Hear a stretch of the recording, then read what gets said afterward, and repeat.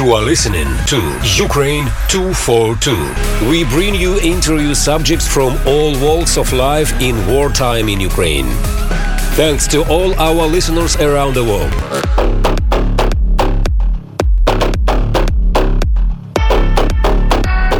Welcome. I am Ursula Rudenberg from Pacifica Network. In Ukraine, 2023 saw a combative and deadly start. While Kyiv fended off much of a barrage of drone attacks from Russia on the capital city on New Year's night, Ukraine's armed forces hit a military base in the city of Makivka in the occupied region of Donetsk. They destroyed a school building where Russian soldiers were stationed, and ammunition had apparently been stored in the building, which detonated when the barracks were hit. The missile strike was one of the deadliest attacks on the Russian forces. The number of Russian soldiers killed is disputed. Ukraine claims as many as 400 soldiers were killed, while Russian Defense Ministry said 63. The occupied Donetsk region, where the strikes occurred, is in Donbas, a heavily industrialized region of eastern Ukraine. The area became disputed in 2014 when ties to Russia were cultivated, resulting in two breakaway states, in Donetsk and Luhansk, challenging the authority of the Ukrainian government. Warfare over the territory has been ongoing since 2014. The battle for control of the Donbas provinces continues between the armed forces of Russia and Ukraine since Russia's invasion last year, with large parts of the Donbas area occupied by Russia. When Ukrainian President Zelensky traveled to the U.S. to ask for support from Congress, he symbolically began his journey by visiting his soldiers at the front in Donbas. Today we hear about the Donbas with Dr. Mikhail Alexeyev, Professor of International Relations at San Diego State University. Dr. Alexeyev is also currently collaborating with the Institute of Sociology of Ukraine's National Academy of Sciences, surveying and researching Ukrainian opinions in eastern Ukraine and the Donbas area. Later in the conversation, Dr. Alexeyev shares thoughts on this historic moment in global politics that surrounds the recent visit of Ukrainian President Zelensky to the USA when he asked for help. Dr. Mikhail Alexeyev, you are somebody who is from Ukraine, also from Russia, right? Well, I was born in Ukraine, and then my parents moved to Russia. I lived there, went to school there. I migrated between Russia and Ukraine. I went to Ukraine main university called Taras Shevchenko, Kyiv State University. Then I worked in Ukraine as a journalist. Those were amazing days of covering the end of the Soviet Union, pushing the frontiers and covering the Kremlin truly opening up. And after that, I moved to academic studies. I got my PhD at the University of Washington in Seattle. And after 2014, I refocused my attention on Ukraine, on the issues that, in my mind, became absolutely the most important for the future. And I collaborated in the past 7 years with the Institute of Sociology of the Ukrainian National Academy of Sciences. We included blocks of questions in annual national surveys in Ukraine to better understand the effects of the war that started in 2014 in eastern Ukraine and the response of Ukrainian society, with a particular focus on support for democratic values and institutions that I saw as one of the big targets of the kind of proxy wars that Putin initiated in the Donbas.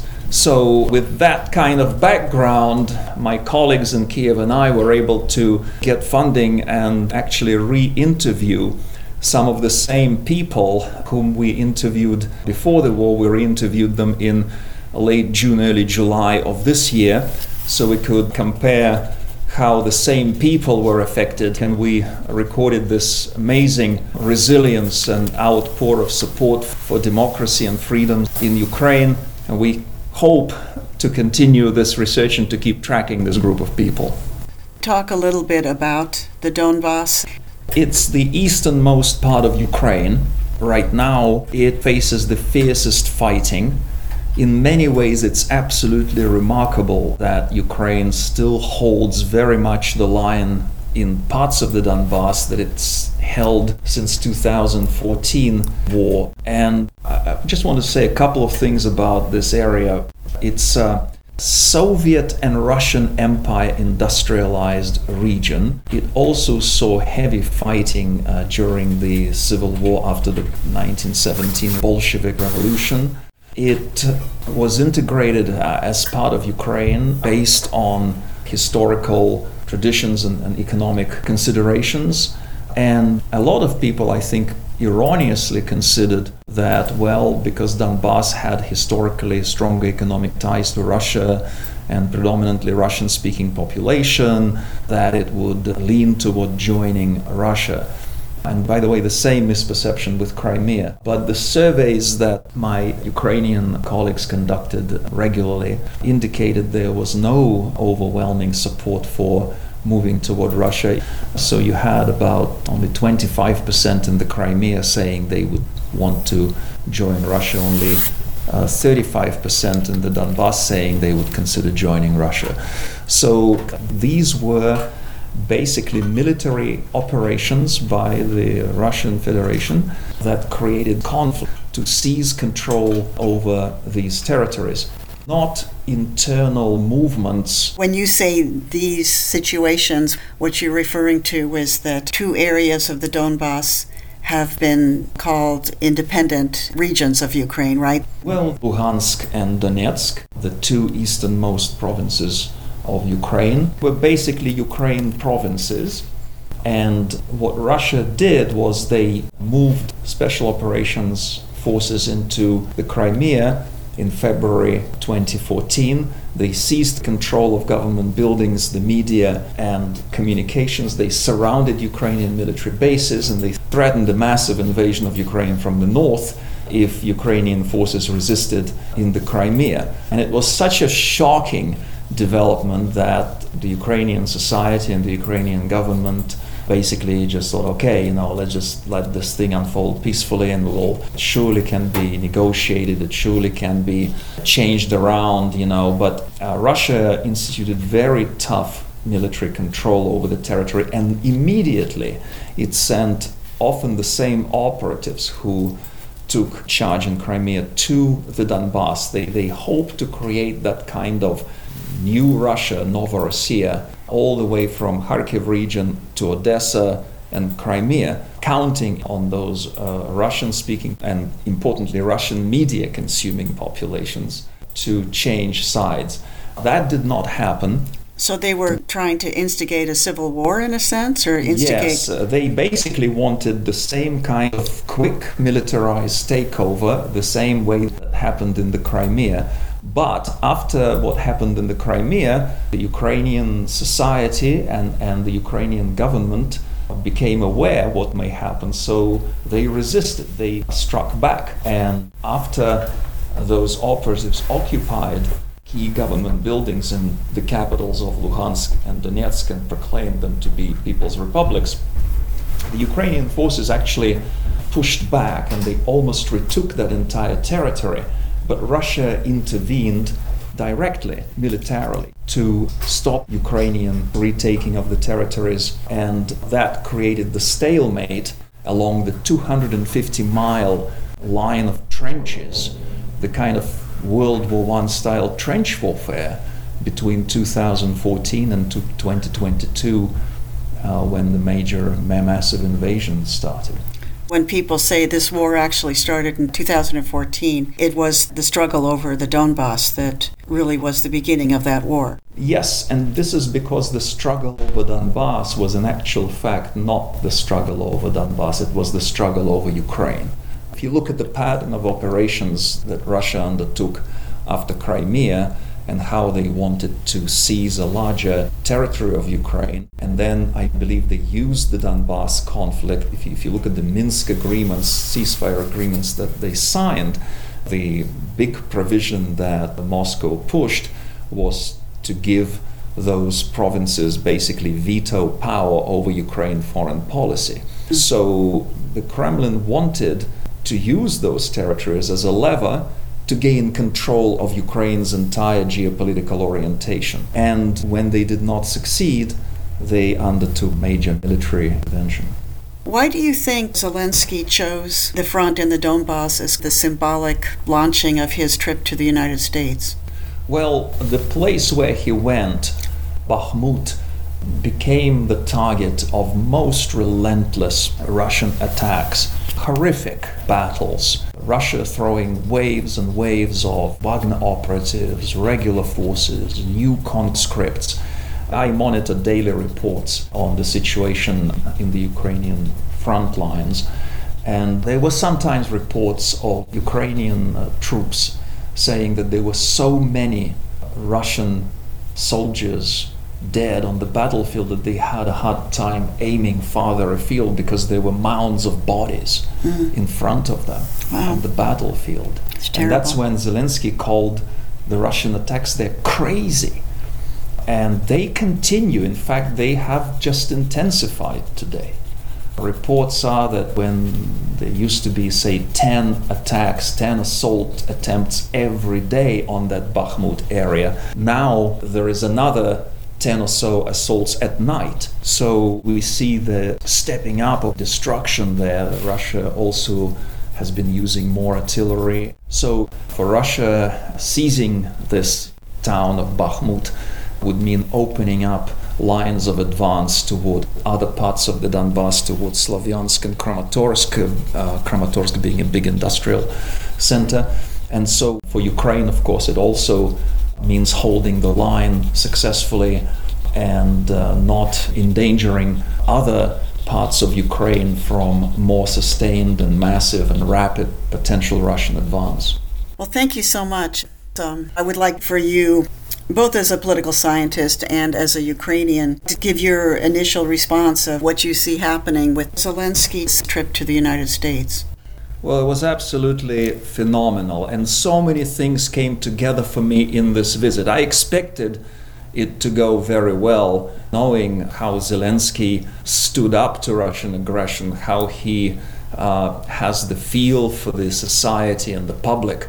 But at the same time, it even surprised me as somebody who comes from Ukraine, who considers himself Ukrainian, but also an American citizen, and also somebody who is an academic, but also somebody who's a journalist and who saw these developments from the ringside seat. And it did really strike me as potentially a history-making event. Unfortunately, we still have a lot of uncertainty. Zelensky came at a very crucial and if difficult moment from Ukraine. But nevertheless, it brings on tremendous hope. Ukraine showed that it can resist massive Russian aggression. It showed that the society has resilience. It showed that the Ukrainian military is not only very stoic in defending cities that the Russians eventually capture, but it can retake territories that Russia occupied. But at the same time, we see Russia also learning, and a lot more is at stake. In fact, the latest Russian strategy from the last 2 months reminds me of Russia's assault on the city of Mariupol, that, if you remember, came under massive attacks in the early months of the war, except now the whole Ukraine is the target. If you remember, Mariupol had some of the best Ukrainian military units positioned there, and Russian direct attacks were not successful. So instead, they pounded the infrastructure, they destroyed the housing, and eventually there was nowhere for Ukrainian forces to escape other than into the basement of the steelworks, where they were surrounded and captured. So now we see is a longer-term strategy with the whole of Ukraine being like Mariupol. So it's Mariupol 2.0, targeting the whole of Ukraine.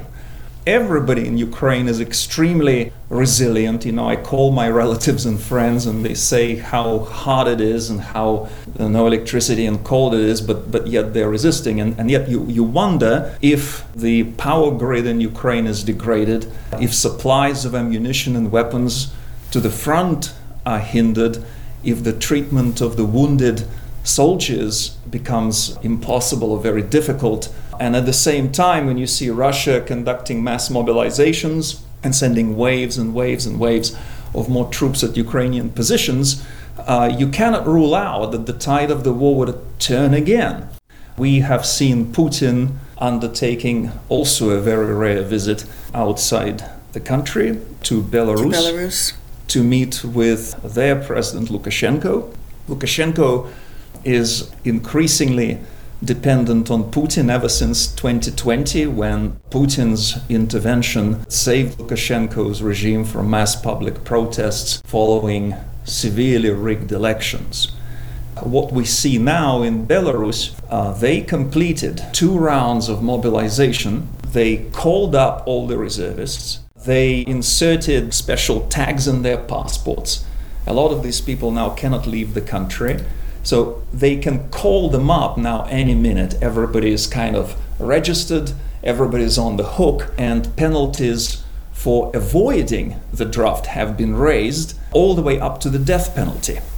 So we see the Belarusian population ready to be corralled into this war very quickly. We also see that Belarus has still significant quantities of military equipment. Some of the Russian military equipment is moving into Belarus. We note the arrival of Wagner mercenary units close to the border with Ukraine. So it is in fact a very tense moment. It's very hard to generate hope now, and this visit by Zelensky goes a long way toward doing it. The fact that we are providing Ukraine with a system like a Patriot missile is very significant. My sense of the way that President Biden said that he wanted to look Zelensky in the eye and he wanted to feel that personal connection, the reason for that is that there is finally perhaps the determination to provide Ukraine with even a stronger military support that would enable it to survive that new Russian strategy and to turn the tide of the war. Just to be clear, the Wagner Group is a professional army that has been deployed in Africa and Syria, I think, right? And, yes. And is infamous because they use people from prisons? Yes, you're absolutely correct on that. It was set up, in fact, in 2014, with its mission being to organize and spearhead military operations against Ukraine in the Donbas region. Their training bases are near Russian special operations training bases in southern Russia. After Ukraine, they had significant involvement in Syria, Libya, Central African Republic.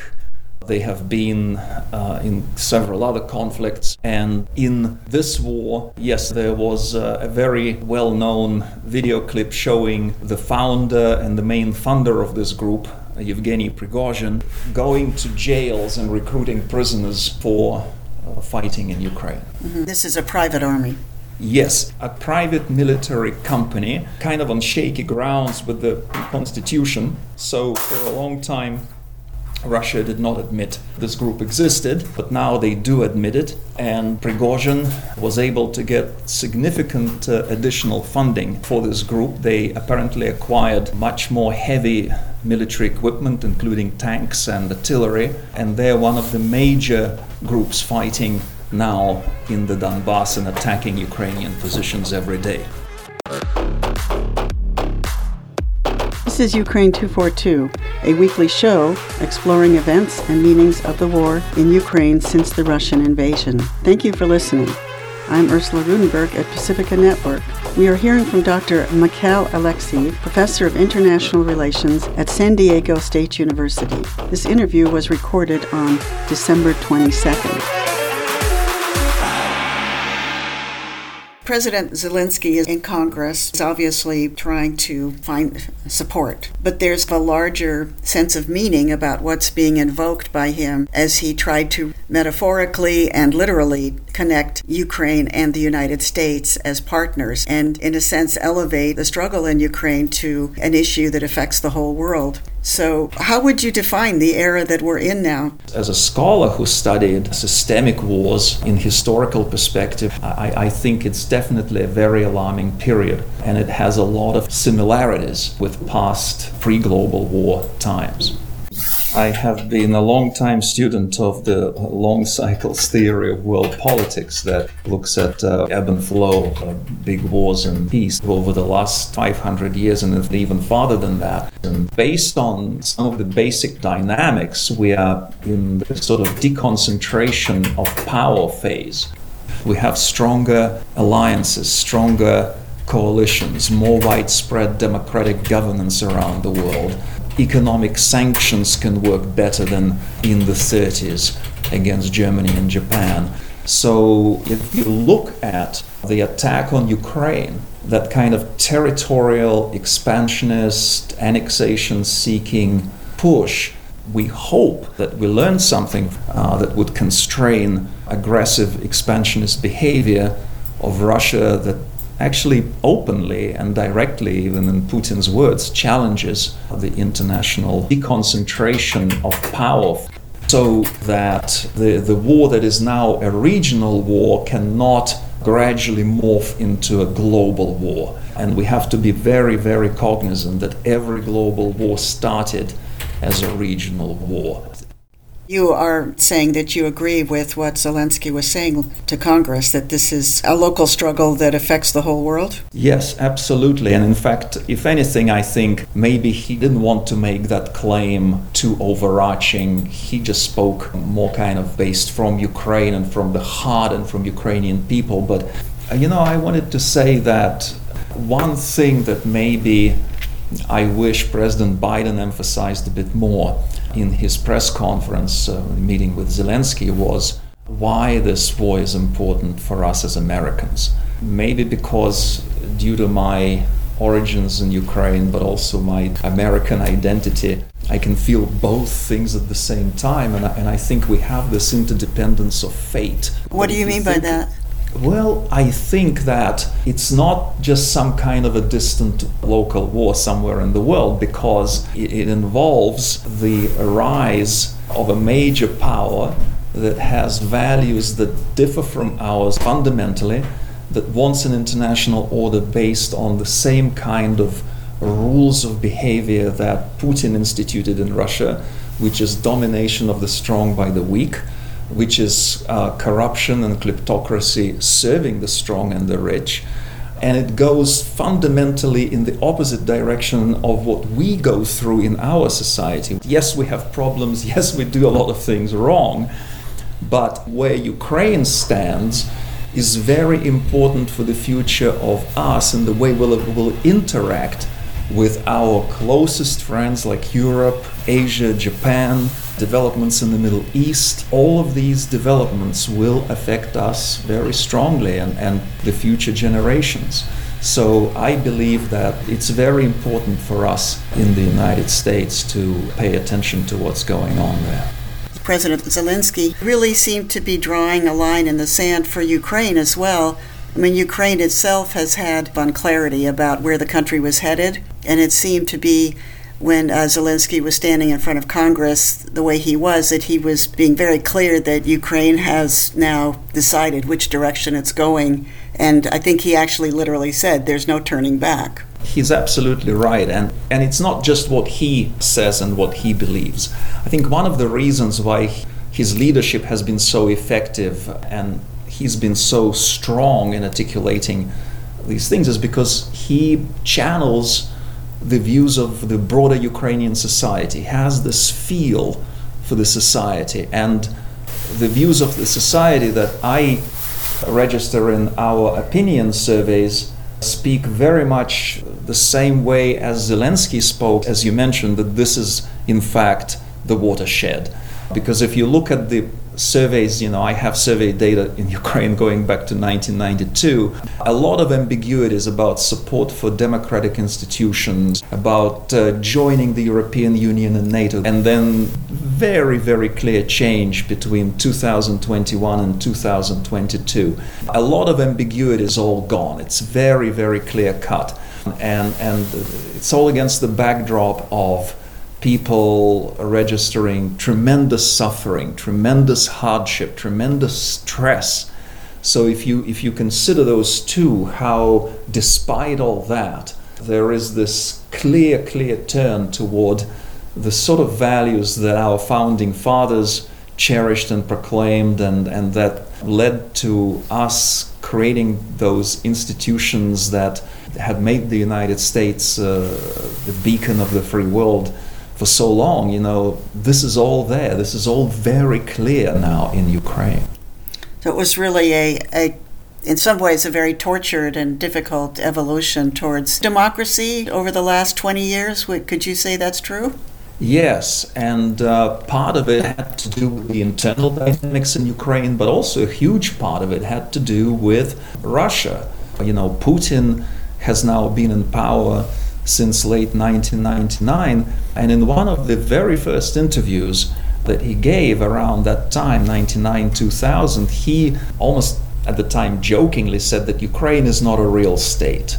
And then in 2004, during the Orange Revolution, when there was a rigged election and he came to support the person who rigged those elections and started interfering directly into Ukrainian politics, creating in many senses all sorts of political divisions and pumping money to corrupt politicians. You had that sort of big impediment for Ukraine on the path toward more law-based and democratic society and state. The difficulty for Ukraine fundamentally has been that it was sort of in between the East European countries and Russia after the end of the Cold War. In East European countries like Poland, for example, we saw societies emerging with predominantly democratic values, and we also saw the emergence of the elites with democratic values, and the combination of the two led to successful and relatively fast transitions to democracy. In Russia, we saw the ambivalent society, corrupt elites, and we saw the regression toward authoritarianism. In Ukraine, we had the society that evolved in much more democratic direction, similar to Eastern Europe, but we had the elites that were more sort of corrupt in a way that they were in Russia. And particularly with the 2014 Euromaidan revolution, I think that was the big watershed. This started changing fundamentally, and now I think we see the consolidation of the elites and the society in that sense. And so the Zelensky government and his people and the war, and I think that this is indeed the turning point. But you're right, because of these kinds of tensions and contradictions, Ukraine's path has been quite difficult. Okay, well, thank you so much. I just want to thank you for keeping Ukraine in the light, for bringing it to the attention. It's very natural for the media coverage to subside after some critical developments happen, and people sort of think, okay, we know there's just war going on there.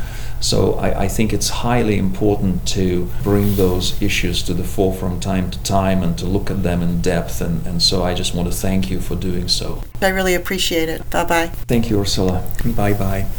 You've been listening to Ukraine 242. Many thanks to Dr. Mikhail Alexeyev, Professor of International Relations at San Diego State University. Dr. Alexeyev grew up and worked as a journalist, both in Ukraine and Russia. Today, he is an American citizen. He received his PhD at the University of Washington. And his research, books, and publications focus on wars, ethnic relations, nationalism, and immigration in Russia, Eurasia, with a special focus currently on socio-political effects of the military conflict over East Ukraine. I've been your host, Ursula Rudenberg at Pacifica Network, standing in for your regular host, Anne Levine. Until next time on Ukraine 242, I thank you for listening.